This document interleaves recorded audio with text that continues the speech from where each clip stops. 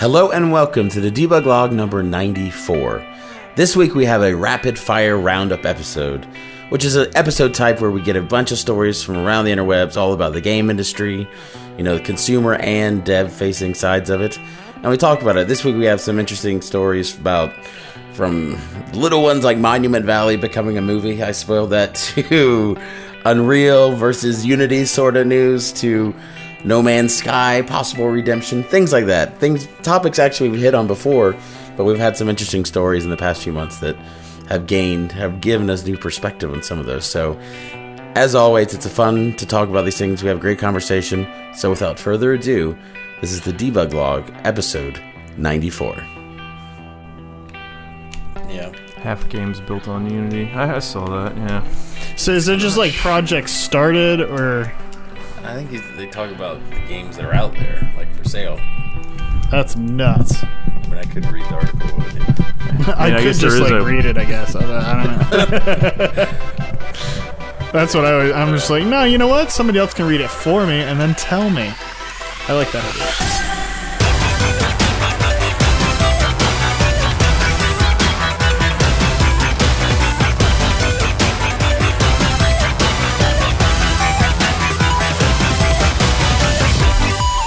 You're listening to the Debug Log, a podcast about game development. My name's Andrew Curry. My name's Zach Schneider. And I'm Ryan Kilgore. And we're back with a end of the summer. I guess, it's end of the summer. Rapid fire roundup. Pew, pew, pew. Yeah, so since we've all been busy this summer, and we had episodes. One of the best things. It's been pretty busy summer news-wise, though. Just things going on, and we talked about the stuff from E3 in our lost E3 episode that you can find somewhere, hopefully. But since then, there's been some real stories and real just interesting things that come up.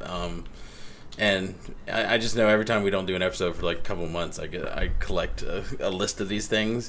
And as this week, when we've been trying to schedule this recording, more have come up, so we're just going to have to get them in the future. But today, we thought we'd just talk about what's going on. These things. Yeah, we're rolling up on a lot of industry news now. So yeah, because now we're getting into the big fall season. This is where they mix all their money, big companies. People strangling each other for the money too. Yeah. All right. So the first one I think is a very interesting one, just based on just industry stuff and the whole story of Microsoft and Sony in this generation, and from last generation where Microsoft was kind of won, and now the whole drama with them. But PS4 has hands down beaten. I forgot what they had. They've sold so many copies of PS4s, of units, and they even just had their 500 million edition of all PlayStation machines. Right? Did you see that? The PS4 Pro special edition. The blue translucent one. Yeah, it's kind of neat looking. Yeah, I think everything else is the same about it. It just looks really cool, right? Yeah. So Microsoft has been doing some interesting things. They kind of first introduced and said they were going to do this idea of this kind of half generation with the Xbox One X before even PS4 Pro was announced, right? And that's kind of, they're behind, so now they have to try different things, and they're doing a lot of cool stuff. They have stuff from like that accessible controller thing to those Elite controller things to Game Pass, which is like the Netflix-y kind of subscription service. They've been doing a bunch of these cool things that should be there, but they're also doing it because they have to do it or try to. Yeah, and this is something I've always liked about Microsoft, and why I usually buy an Xbox first, is they'll play with these sort of other media ideas, and not just focus on the games, which is I think why a lot of times people really like PlayStation, is because they're probably more primarily game focused, but Microsoft be like, hey, and it doesn't always work, like, hey, let's try out like TV shows and things like that. Well, we never heard of that again, but things like this with Game Pass, I'm actively using. I think it's cool that, hey, here's for $10 a month, here's a game I may have never walked out and touched, but I can download and have a few hours of fun with it, multiple times a night with different games, and hey, it kind of works, I think. I'm glad they're experimenting. Yeah, and they've been doing that, and even the Game Pass is cool because it's like the Netflix, but even they're doing like with all their first party things that'll really hit its test when it's like Gears of War and the Halo Infinity or whatever comes out, when you're like, right, oh, they said that all first party stuff is going to be on there for free. I was like, that's pretty cool. So we'll see when that actually happens. They don't have huge first party stuff now. Although there's no, they get like Sea of Thieves, State of Decay. Yeah, they had Forza. Not first party, but they recently added Doom within the past month or so. So that's Doom 2016. Oh, cool. Yeah, that's great. Yeah. Yeah, so I mean, that shows that they're getting like big titles. It's not going to be like, hey, what's that niche game that some people play? It's like, no, that was a pretty blockbuster game. So right. Well, we haven't even talked about what the story is. We buried the lead. What they're doing now, what they're going to try to do, and they said it's for a limited time, but it could just be an experiment and something for the future, for the next generation, is that Game Pass, they're doing this thing called an All Access Pass, I guess, which includes a Game Pass, right? Xbox Live, so those are already now like $60 a year plus the $10 a month, so you're $180 a year, I guess. Yeah. But also a console, an Xbox One S or an Xbox One X. So the Xbox, for that whole package, it's either $22 a month for the One S and $35 a month for the One X with all that stuff. And you have to do a 2-year, 24-month term agreement. But that's sort of interesting, I think. Like, it is very interesting to have that model, because that makes it more accessible to people. It's right. Like, because not everyone can drop, oh, what is that? It's going to be $300, $400, $500 when it first comes out. Yeah, I'll just throw that at it and like kind of run with it. It also kind of lets you test out the platform to see if you like it. If you don't want it, you just give it back to them and say, I'm walking away maybe after a couple months. So you've only lost maybe at most $70 or something like that. And I mean, one nice thing I think they also did with this was I was reading that those prices are basically, if you don't miss a payment in that like 2-year cycle, you've basically owned the console or paid for everything at no interest. So it's not like they're trying to like chip away at you for a few extra bucks. And that's the thing. Mean, usually layaway plans or things like this are like, well, in the end, this will be way more. Like, if you buy a $500 thing, you actually paid $800 over time with interest and stuff. But this, it's actually cheaper.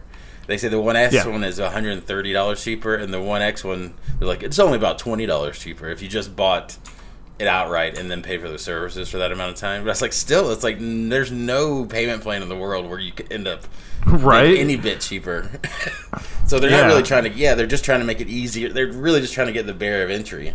It's like, hey, I don't have this $800 right now, but I have $35 a month. I can start, Right, and that gets them in their ecosystem. So if you can like just get them on board as a user and get sort of that gravity to keep them there, I already got this or whatever. I mean, that greatly behooves them. And I kind of wonder, like, say in 2020 or whenever the next generation comes out, like, are they going to keep this model and say, like, hey, maybe we onboard more people real early with this model with the new console, and that way everyone's like, wait a minute, I can have this out of the gate for, like, $35, $40 for the first month's down payment and then just keep rolling with that. Now you may just suck in a ton more people out of the gate, and, there's your player base. They're sitting right there paying $40 a month.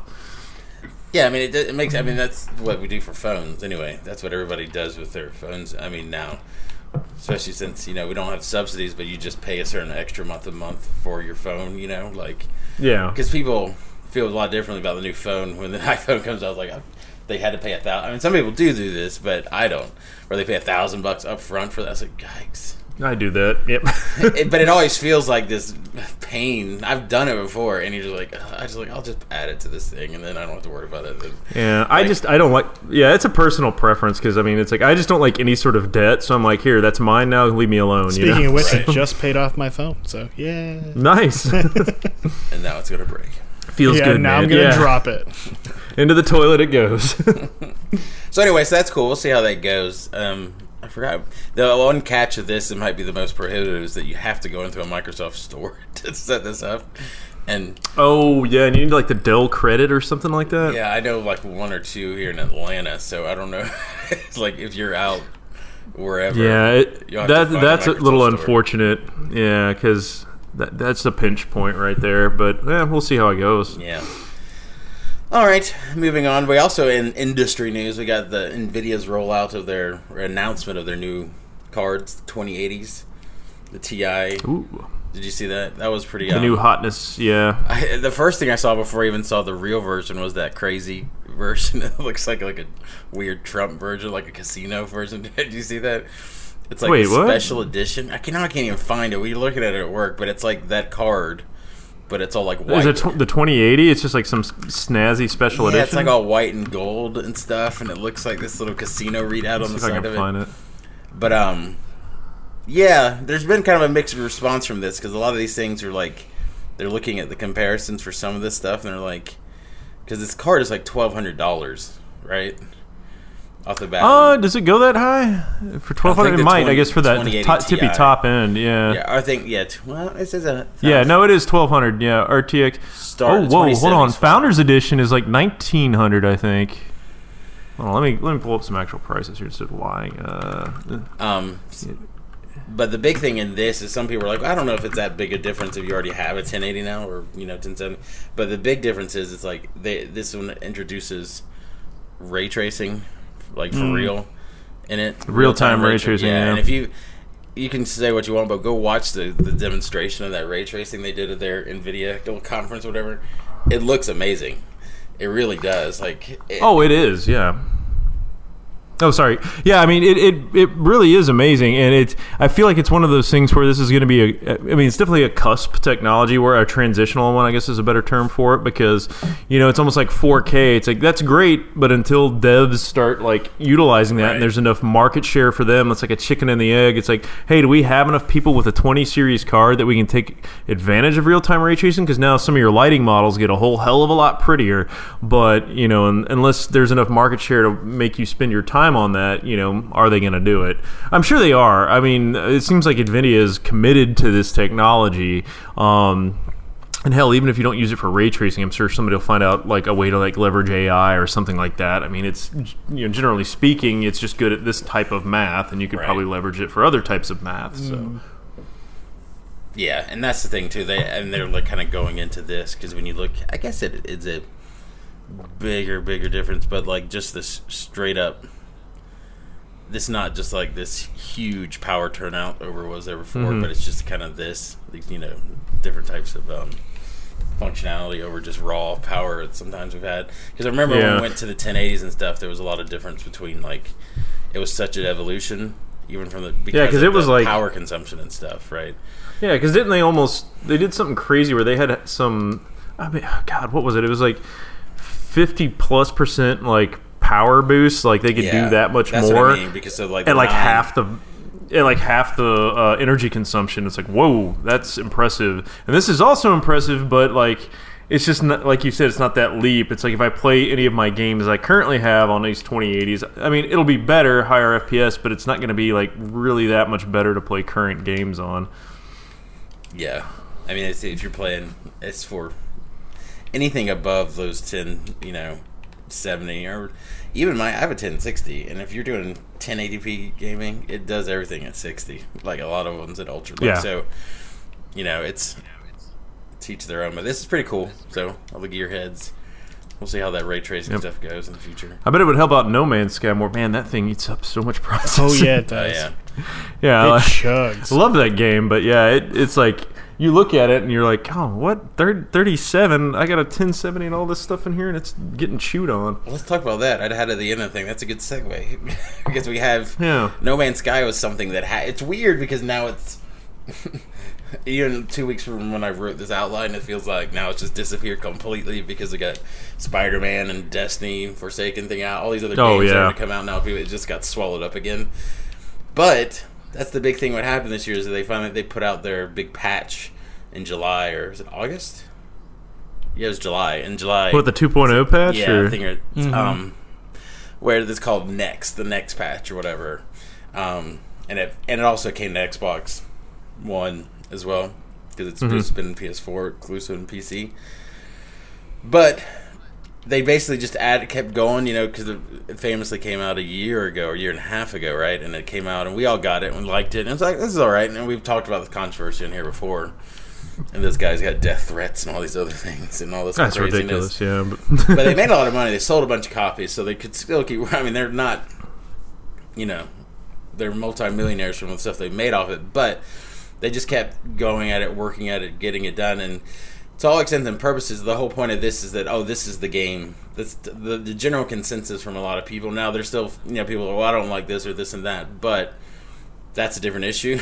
But a lot of people feel satisfied now, and I wonder what you guys think too. Because might have played. I know Zach has played a lot more than I have of it because I've delved with, messed with it. But does this feel like the game that we weren't pissed that this is the game that was promised before? We were just surprised that it was kind of light before. But does this feel like a big improvement? It does. I really haven't gotten too much into the story aspect of it. But as far as like the features and being able to play with other people, like I was able to jump right in and play with Ryan pretty darn easily. And then even when he wasn't on, I was able to travel to his planet where he had his base set up. It was really cool. It's just, it's still kind of like, why am I doing this again? Yeah. Yeah. I feel like we got the game that was kind of hinted at versus what we actually got a year ago, and like there's still with a game like this, I feel like there'll always be this sort of these nagging loose ends with it because it does a lot well. Like I like that there's all these new camera modes and that we can do multiplayer together, and I feel like they've streamlined some of the systems a little more. But then there's also so much. But then they added so much more that they don't tell you about. It's like It's kind of fun because I'm constantly discovering, but I'm like, oh shit, you can do that? But nobody told me, It's like, if I'd known that, I would have been doing that for the last 2 hours instead of this. And I don't know. It's like, I think they've made some huge leaps with this one, and I've really enjoyed it. And I kind of looking forward to them maybe even, the next revisions they're going to come out with. I feel like I need to maybe start over just to maybe check out the story because I didn't do much of that. We kind of, like, Zach and I just kind of picked up our old characters and we're like, well, we already got a bunch of stuff on them. Let's sort of play with those guys since, they've got better ships and, they're already kind of established in the universe. It seems hard to, like, reset that type of thing. Yeah, I restarted. I only played like 2 or 3 hours, but I did restart, and it is a different... Because I just wanted to see from game design's perspective, how it was. Because I remember last time it took a while. And this one is interesting. Like, it feels better and felt... There's a lot of cool stuff going on. There's just a weirdness with... that's just the problem. The random generation stuff. It's like you get weirdness of just where you are. Like, because I re-rolled it the first time. And, like, because the big thing you need in that game is carbon. And I was like, there's nothing around my ship for miles. Before, because you have to and I was like, I played it for a couple nights, and I came back every night and just asking Zach, like, what am I supposed to do? I was like, I thought, and he's like, yeah, you got to get. I was like, I'm just gonna restart it again, and then I restarted again, and everything was fine because it was everywhere on my second one. I was like, okay, so that's a problem to solve sometimes, Yeah, the resources thing, I felt they've done a better job at managing that. Although even still, one night I was bitching with Zach about I ended up on some little mostly water planet, and I couldn't find resources to get my jump jets off the ground, and it was just kind of a silly situation I got myself into. But I was like, they still struggle with that because, like you said, the random generation will allow you to solve everything. But that's also kind of the fun bit too, is because I personally really enjoy like jumping to all those planets, and that's still the core of it. Is you go down there, and they've got weather systems there now. The planets even feel more rich, and so discovering what a planet looks like when you first drop in is still a wonderful experience, and they've just improved on that. So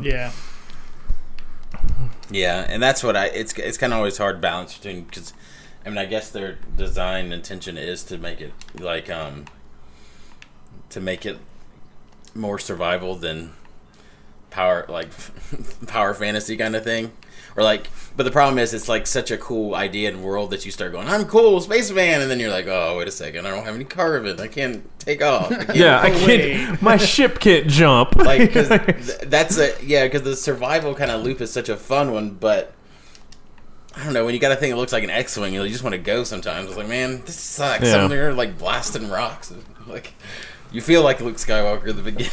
He was like, man. Yeah. Can I just go to the Tashi station to pick up some power converters? Yeah. That's you got to do that sometimes.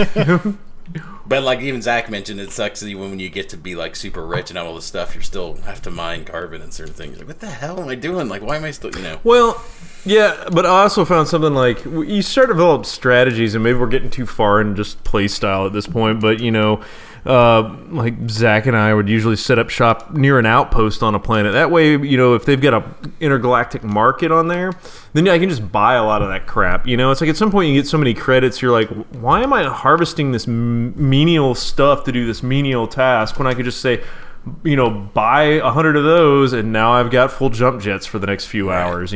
So, I mean, it's kind of about, like, obviously it's a huge resource management game, obviously. So at some point you just say, hey, my time is worth more than this money. Take this money to save me time. So, but anyway, we're getting off into the sort of gameplay, which everybody already knows.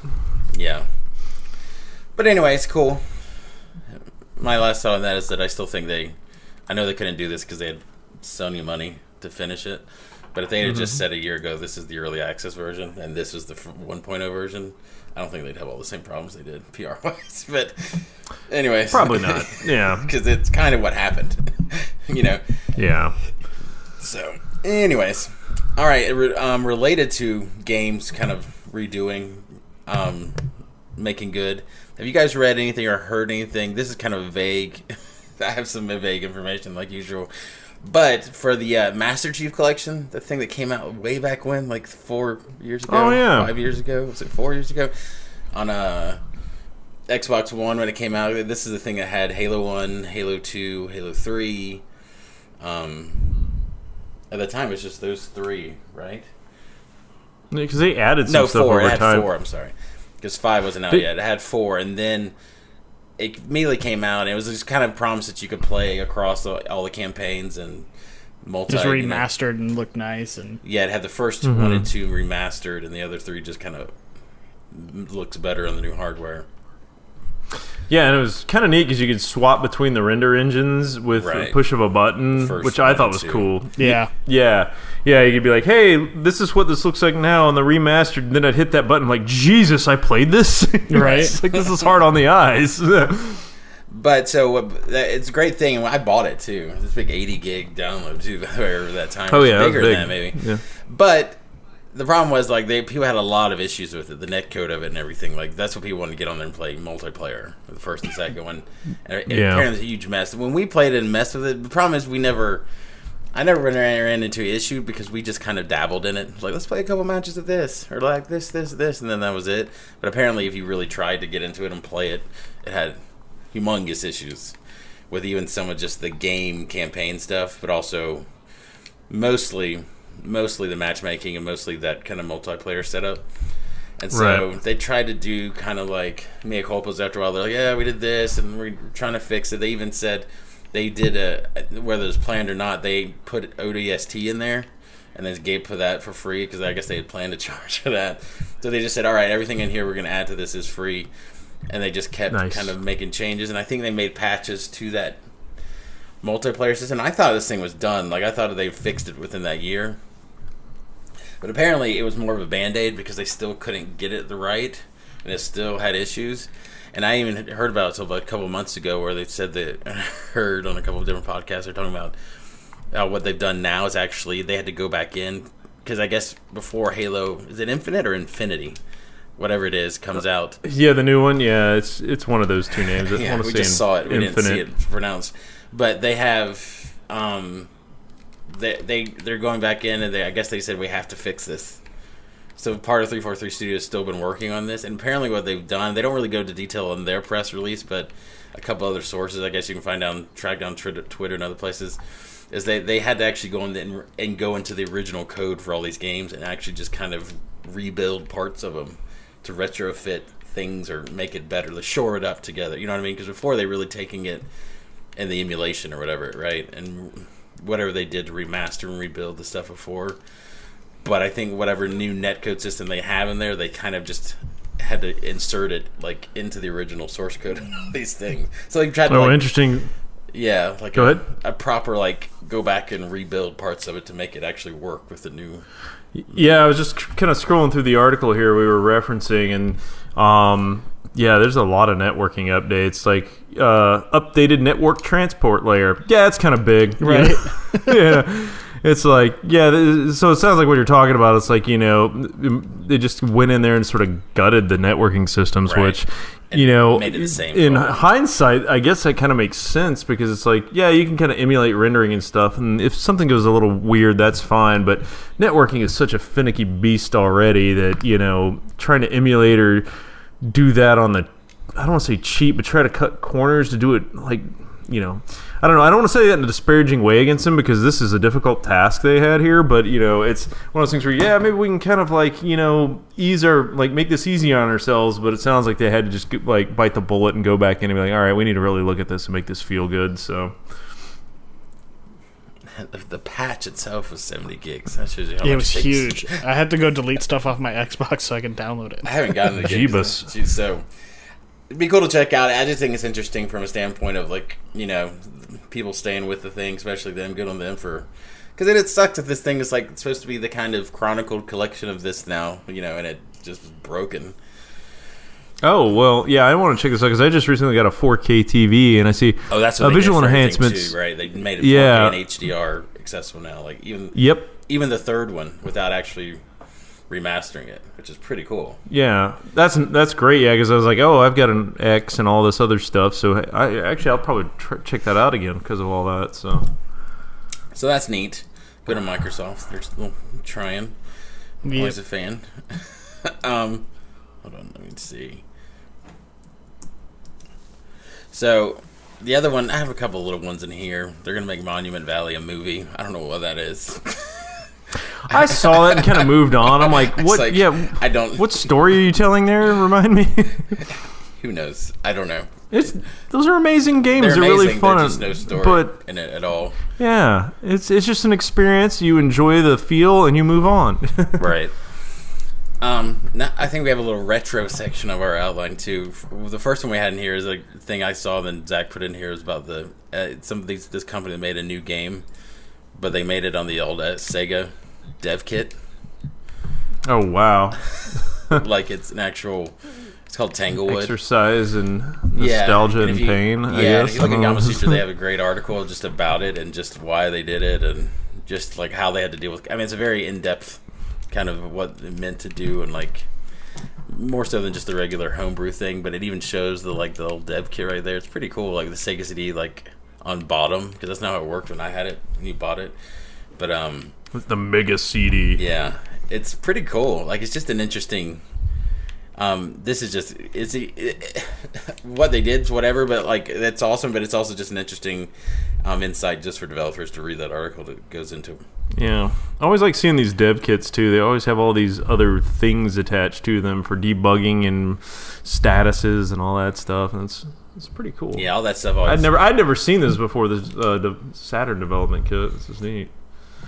Yeah, all that stuff it's just awesome when you start reading about that because even you start reading all the sound effects or all the sound fonts and stuff. They're not less samples because it's 4 megabytes.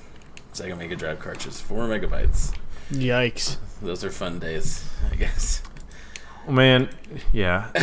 most software is so bloated nowadays. That's a very small amount of resources to work with, but then I also hear people at work sometimes talking about hey, I imported these JavaScript libraries and that's automatically a 100 meg application. I'm like, just from your libraries, awesome. Yeah. Great. Bloat. Related to Sega City, just another mention the Monument Valley thing is that Streets of Rage 4 got announced. Streets of Rage used to be one of my favorite games on the Genesis. Yeah. First and third one are the ones I remember the most. I don't remember the second one as much. But that's when beat 'em ups were king, the brawler type game. Those are the most satisfying games in the world. Just get them to play for a weekend, you'd finally beat it a night. Oh yeah, because they're not particularly hard. They're kind of like the Destiny or something now. You're just I'm just grinding, just going forward and doing the story, doing this. They weren't particularly challenging or made you think. They were just like the Ninja Turtle one too. Those are great.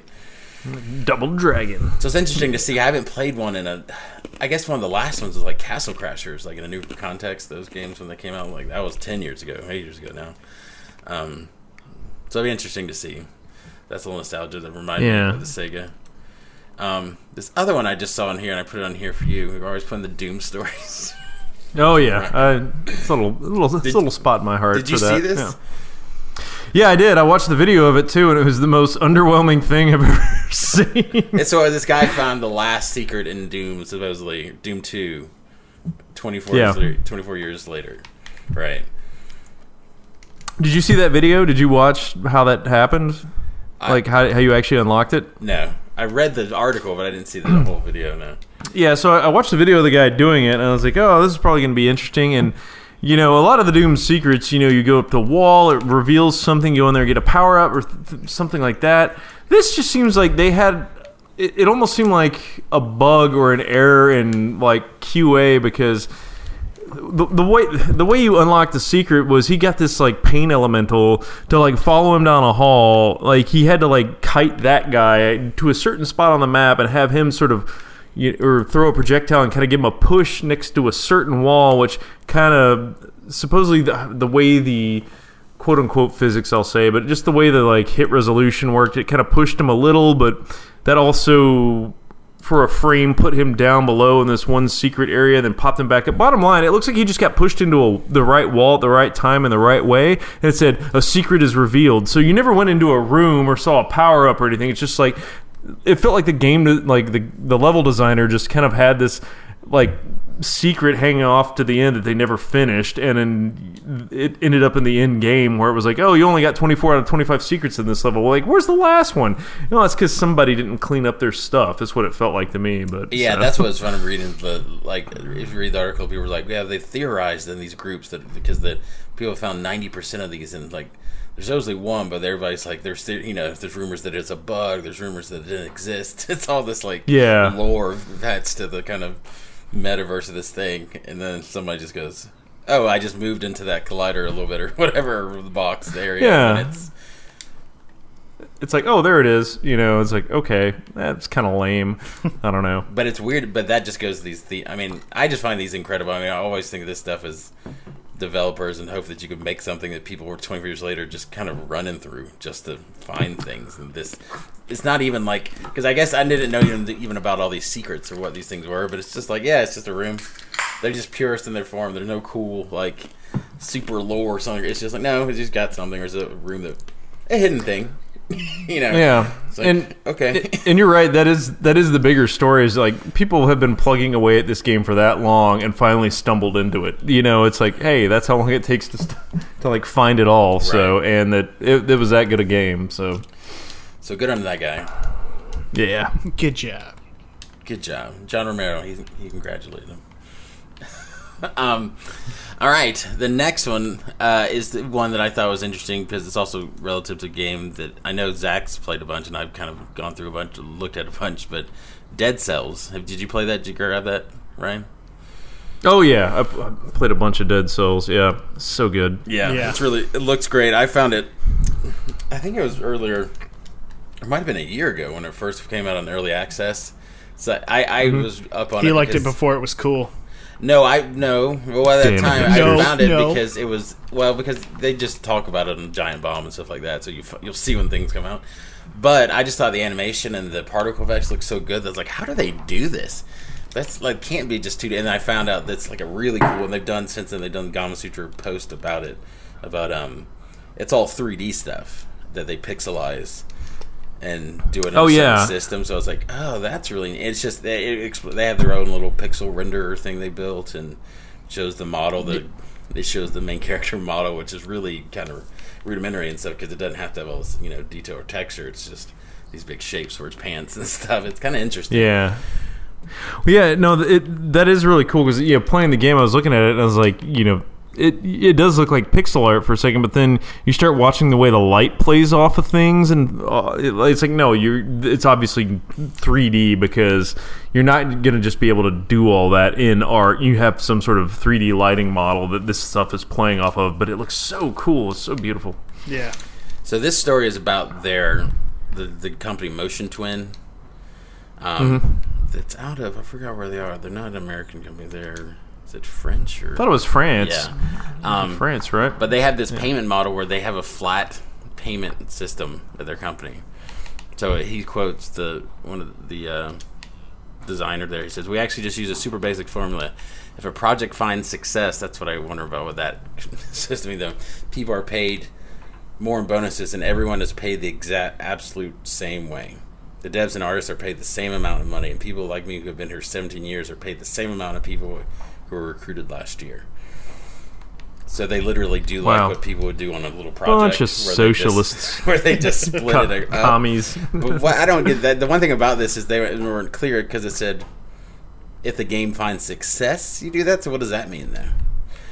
Or is it like if they got enough money to do that sort of idealistic thing that they'll do it? Yeah. And if not, but like, what are salaries before that? Then it's like surely it's like is everybody paid the same amount? And then like if something finds success, like I get the sentiment because it's like that's how you do if you had, we were all working on a project. It's like we're just splitting it 3 ways. It doesn't matter what we did. We're just everybody's doing in it. But when you have a company, and if you're not all just like, well, we got millions of dollars, so let's just split it up, I guess. That seems like it's cool, but what if like you don't, like you're saying, you have enough to cover payroll and to get a programmer, like this says, just say for instance, we're biased because programmers, you need to pay them a higher amount. Does that mean you're also paying all those artists that same amount? No, they're not. You know what I mean? There's like. No, I get you, and I feel like that. All those sentiments being taken into account. It's like, I understand. It's got to be the like profits. Like maybe once it's they find bonus, success, because that makes sense. It's like the bonus structure is the same for everyone, which I'm totally on board with. Because at that point, it's like everybody's made something, and it was a group effort, and that needs to be distributed evenly because that everybody contributed to that. But like leading up to that, it's like, sorry, you've got market forces against you there. There's going to be programmers who are going to be like, well, yeah, this other guy's going to pay me, so I get paid less because you're bringing up artists to more. That's great in theory, but I can go somewhere else and get paid more on a project. And I don't know if either is going to succeed. You start looking at the raw numbers, and it's like, well, you may start hemorrhaging talent in some areas because they're like, well, why would I get paid less here, on the sort of promise that we'll have a successful game. I don't know. There's a lot going into that, but it's an interesting concept. They also talk about how they do that with decision making too. It's also a team-based process, albeit one that doesn't require everybody to sit down. Like small decisions happen, in Slack, and then bigger ones, everybody has to meet and have a consensus. If a consensus doesn't emerge, they take a vote. That one, I kind of call BS on because I'm just being around. Absolutely. I think there should be flat structures between, like, nobody should be able to... Everybody should... The things where I think flat structures should exist in companies like that is that anybody in that team should be able to address anybody else in the team, you know what I mean, and say, I don't think that's a good idea, or have feedback or negative feedback or whatever. That's where you get weird, where it's like, oh, whoa, you can't say that to him. Because it's like, no, anybody should have problems, and if it can't be kind of hashed out... But I kind of balk a little bit at when they say, like, well, it's nobody's in charge. It's like, yeah, but even it's a few group of people, some people have to, with projects like this, they have to have an idea of what it is and what they're trying to do. And even they don't say they have that, I bet you there's somebody in that group that's a bit of a stronger personality and is leading those discussions. You know what I mean? Right. Like, there's in no project been somebody who doesn't have some sort of vision. Like in a project that's very successful doesn't have some sort of vision or idea, and is going to have to trump some of this stuff because design by committee is just never going to, that pure idea of it is never going to get you anywhere because you need people to be able to say, no, that's great. I heard you. Like you said, take in all ideas and feedback, but at some point somebody's going to say, this doesn't work because of X. Here's the vision and design for this. Here's where that fails against it, because just saying everybody gets together and is like, hey, yeah, this is great. We should all listen to each other. How many man hours are you going to waste listening to every dumb idea? Like, hey, I kind of want it to... this one brick to explode into a certain thing because reasons. Well, it goes into specialization, too, at some point. Because even if it's a small game, like, there's just so much. I mean, if it's a small team, everybody's got input and everybody can be part of those discussions. But even if you're, like, it almost goes into this point, like, how much do you respect the idea of a game designer or, some kind of project lead, just because they're also... It takes a lot for these projects to be just involved in thinking about and figuring out all these systems. I've talked about all this stuff we talk about in Destiny or these systems that are in there now. It's like takes a lot of process and thought, just as much as it does to make a model and you're doing it in best practices or to program, right? We talk about it all the time, all this. We have hundreds of episodes of this podcast about the right ways to do certain things, you know what I mean? And so it's a lot of thinking when somebody goes, we should do that. And I was like, yeah, but this is why we can't do that because this, and this. everybody can't be on that same. You know what I mean? Everybody has to contribute expertise in certain areas, or even just work that they've done in the background to get to that point. Somebody's learned how to spend hundreds, thousands, and millions of hours programming to get to that point where they can deliver. So a lot of thought. So you know what I mean? Like it just take not everybody. That's what I found in huge group situations like that. Everybody, it's good for opinions, but if you're talking about just a consensus and say yes, we should do that, it requires more thought about the whole thing and where that affects things, and most people are willing to. Well, I'm also kind of looking at their company a little bit here too, and it's like they're 15 people or something like that. Yeah, it makes a little more sense. That's more conducive there, but obviously you start ramping up. They're saying, oh, hopefully it becomes more of the norm. It's like, well, never in AAA will that ever be the case, and more the norm maybe on indie teams, but, applying that across the board is never going to work. Yeah. Yeah, I think 50, that's true. That's the perfect point for this. I think that's stressing the max group size would probably allow for something like this. Mm-hmm. But if you guys all knew each other and that was the amount of people, and everybody knew the personalities, and everybody accepted, some people were a little more shy, some people were a little more. You could get that, I think. Yeah, you're working with the size of a jury there, so okay, maybe Right. But. So good for them, though. Good for the success. But good, very good on them. So it worked for. Here's the bottom line: they found what worked for them, and that's the takeaway. Right. Is find out what works for you and how everybody's happy, and they made a great game, and they're going to make a lot of money. So more power to them. Yeah, I didn't realize the big headline is for 17 years. They've been around for 17 years. Oh wow! I thought this was their first game. When I saw I did too. So that's cool, interesting. Talked about that. Okay, the last part of the section is a little bit of industry thing. I guess the first part of this is the Unity connection of this that I just saw this the other day when we mentioned this offline. John Riccitiello, who's the CEO of Unity, who's been the past 4 or 5 years, right? He was at a TechCrunch Disrupt event. Basically, those events, they just have all these people come in and sit down and talk, and Silicon Valley things. They do them in New York and San Francisco and stuff like that, but they just have discussions and interview him. I've always been impressed how much he does get, what a game engine does, even just when he talks and stuff. Because I've just seen other CEOs that are just they don't know what their thing is. They don't really. He's never said anything that made me cringe. I'm like, ooh, he's always at least represented it well, But last time I think it was the first Unite we went to. That was one of the bigger headlines in that presentation, was that they said that half of, or 1/3, or half of mobile games at that time were using Unity, and this was 2013. Now the big not announcement, just thing he just mentioned in passing in this is that with their data, and they said it's different from platform to platform, the market share, but their market share basically means on average that half of all games are built on Unity now, that's a big deal. With thousands, they mean across from PC to consoles to Switch now too. They said 60% of Switch games are Unity games. Yeah, VR games, mobile games. Yeah, even it's 70% of VR games. They said so. Technically, WebGL too. Yeah, that's true. So that's pretty crazy. Unity still doing it, and I say that we talked about why, and you mentioned, Ryan, that it's because of accessibility and it's free, and that's what's always been. It's easy to get started, and they're getting better with the power. They're getting better with some of the pro features, I think. Well, honestly, it's the ease of use of it, and just kind of the total package of everything is right there for you. Because work started recently doing some work with HTML5 games and trying to convert some of those for a project we're doing. And you start using some of these other HTML5 development tools Phaser or Play Canvas or things like that, and it really makes you miss Unity a lot. I found, because it's Phaser, I hadn't really used it a lot, and I may be speaking out of turn here a little, but it almost kind of reminded me of the XNA days. Oh no, that's why I kind of liked it, because it was pretty simple. But yeah, if you're gonna try to build a project of any size, I was making mini games with this is fun. You actually. I'm drawing and I'm looping through these things. This is cool, But yeah. Yeah, but anything of any size, and even Play Canvas feels more Unity-like, but then you get into it and you're like, yeah, it's all in the browser and you can kind of manipulate things the way you would in Unity. Here's the scene hierarchy, blah, blah, blah. And but then you just find out how much it is not really that, and like, hey, where's my... What about? I want to do some animations. What do I got? Oh, here's a few like JavaScript files for like tweens. Good luck. Right.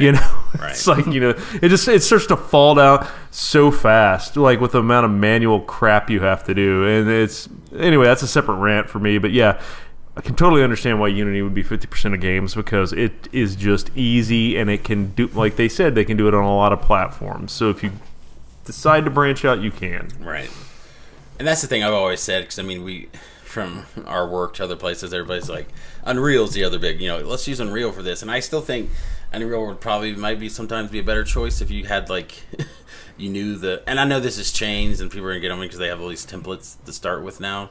But in the past, it's like, well, if you're going to make a first-person shooter with certain mechanics, then yeah, because it's already set up for that. That's what the game engine's built for, But like, right. Even to the extent of the old UDK, Unreal 3, they didn't have all those niceties of an application that, you know what I mean? You just had a folder, which is their test, like the example scene from Unreal Tournament, right?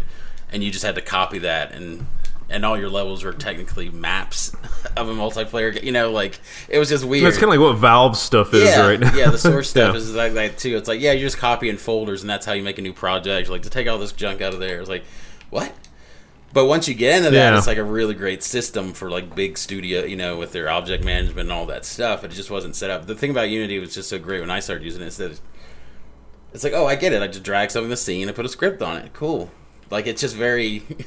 Now you get... It's intuitive. Yeah, and you get harder problems when you get into like bigger systems. But, it handles that well, and they're getting better at handling some of those things. And but anyway, I thought this was interesting because this is related to the other story I have in here, and this is... Like Unreal. Unreal, like I said, used to be like that, and then I guess it was 2 years ago now they did the UE4, right?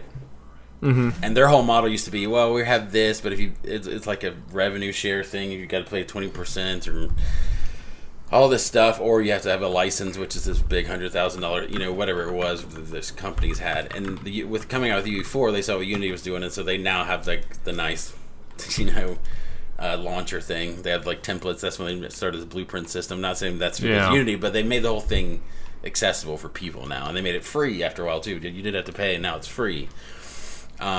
Which is so they're all competing more, which is good. It makes everybody better. But they also have an asset store, which Unity has. And this is where I started to work, because I like Unity and I like both of them to do well. But the story I have in here is that what Unreal did is because of the elemental force that is Fortnite in the world and around us, they just decided what they had in their asset store is basically just like everybody does, where it's like a 30-70 cut, right? Where if you sell an asset, I make a gun, I sell them there. They get 30%, I get 70%. That's standard. That's what App Store is, and like Apple and things like that. I even think that's what Steam is, right? Yeah, I think marketplace, it's pretty standard. But they just decided, like, well, we got all this Fortnite money, and it's like, we don't know what to do with it. They're like, it's like when this company was making, just on the mobile version, you see the thing where they're making like $100 million a month off the iOS version? Would you say $100 million a month? Sorry, you cut out for a second. Yeah, it's like $100 million a month off just the iOS version, which is like crazy amounts of money in that. I was like, that's not even the real, like the PC versions, the the PlayStation. It's just Jesus. That's one platform, one avenue. So, and I this is all. It's like you see it in the day, but I see it anecdotally everywhere. Like my nephew, when we were at the summer vacation, that's all he did for. He's in the Fortnite. I probably saw him spend $40 on it during that 1 week, just getting things. Jeez. And he's during vacation. He had like birthday money, I think. But still, it's like, you know what I mean? But that's what all those kids are doing. They spend all their money on the PlayStation card so they can get new stuff and get the new Battle Pass thing or whatever. So they got all this money, so Epic decided, in that Unreal Asset Store, it's like, you know what? Instead of that 70-30, because I guess they're trying to be competitive against things like Unity, they said, how about we make it 88-12%?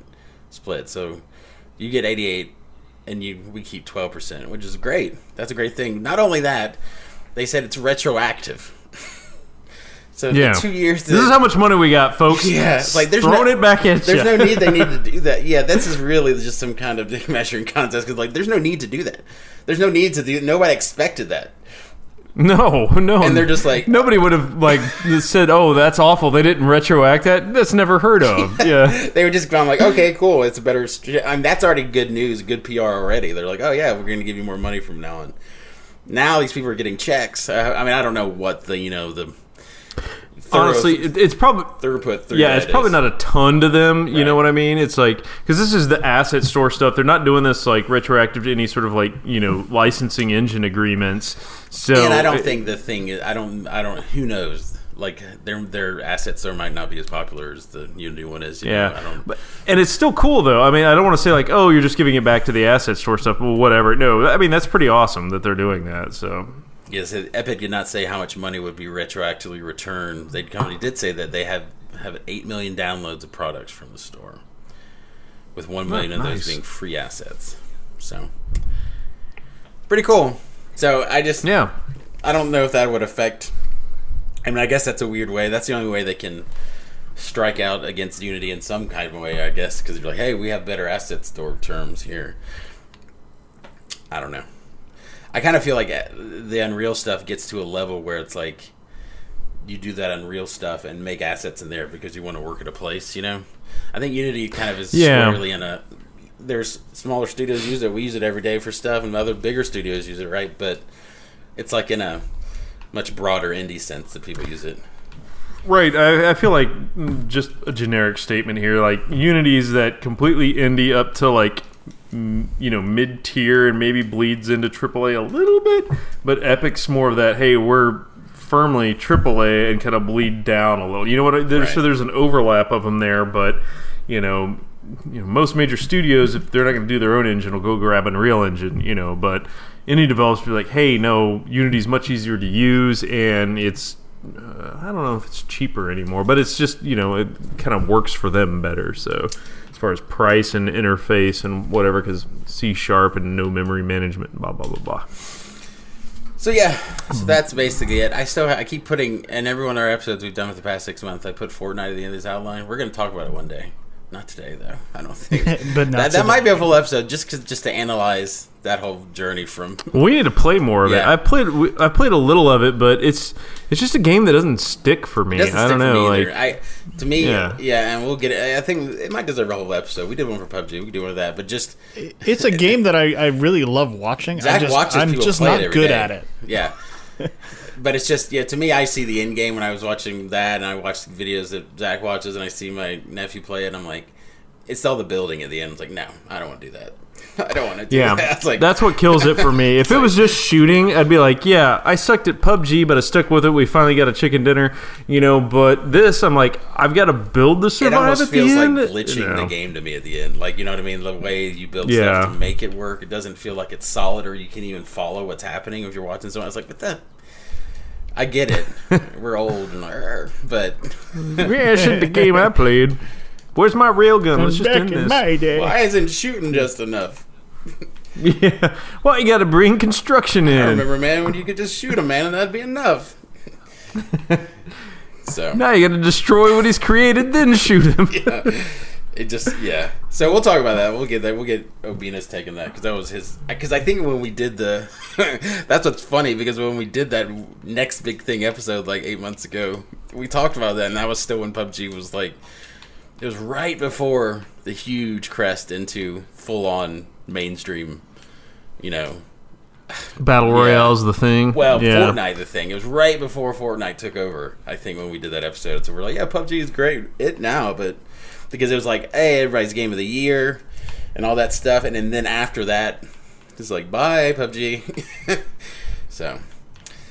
Yeah, well, no, and that's another good point to that next big thing is like, here comes the Me Too-isms, like, as you hear about like Battlefield and Black Ops and all these people now. I want to see that, yeah, and I mean, it's interesting, right? But now this has become a de facto mode, like deathmatch. It's like deathmatch used to be like, it was a revolution when it first happened with Doom, and then everyone had it. But then they started creating new modes that, called like CTF and things like that. But now this mode, Battle Royale, is the new deathmatch, where it's like, oh, we got to have a Battle Royale mode or else nobody's going to play our multiplayer. Yeah, and that's why I think it'd be interesting. We might do a second version of that, so look for that, because if we just go back, all of us listen to that episode, what we'd said in that one, and then say it in the context of this, it's like, because even now, have we gotten past the point where Battle Royale matters, or just Fortnite has swallowed everything up? You know what I mean? Like, yeah, that's a cute little mode you got there. It's not going to touch this, though. Like, that's what I kind of feel where we are now. It just leapfrogged to just that is the game now. So yeah, that'll be that would be a good conversation, because I do feel like it'll help sell some games and it'll be fun, but I don't know of anything that's going to touch this. But I also, we're going to start talking about it too much now, but I also feel like the things I don't like about Fortnite, the things that I love about PUBG, like where it feels like, oh, this is Battle Royale, there's 200 people here, this is dangerous. Those are the things, like, Fortnite doesn't, like, the Battle Royale-ness of Fortnite doesn't matter to me. You know what I mean? Like, oh, we're just here shooting and doing this thing and pounding these things. Like, It has so much stuff that makes it just the same things that I like about PUBG and like about that mode, I don't feel are present in Fortnite. That's maybe why it just comes off as some other thing to me. I'm like, yeah, I guess this is different. I don't know. So we'll talk about it then. Yeah, not to go down a rabbit hole, but I definitely feel like PUBG, just the ultra militarism of it, and like it just feels more dangerous than Fortnite. It kind of gets my heart rate up, and I'm like, I kind of like that now and again. Yeah, it feels more like a horror survival type of thing in a way. Right. So we'll reanalyze that. I think it was a year ago we analyzed PUBG in that same sense. So we'll reanalyze that. We'll hit that again. All right. Well, that's it for today. In the meantime, if you want to enjoy banter and sharing your stuff you're working on and tips and help you out with problems, you can go to our Facebook group, the Debug Lounge. You just search for that on Facebook and we'll add you to it. Got a bunch of people in there and a bunch of activity at all times, so it's pretty good. We also have a Patreon page. You just go to patreon.com/thedebuglog, and we have a couple little perks in there, mainly just that you get the episode early and that it's going to be in the Patreon feed, stuff we might post in there. But that helps us out with a couple of bandwidth things we have every month. So yeah, that's good. It's a lot of news, guys. I think I have like 8 more things we could talk about. We'll save that for next.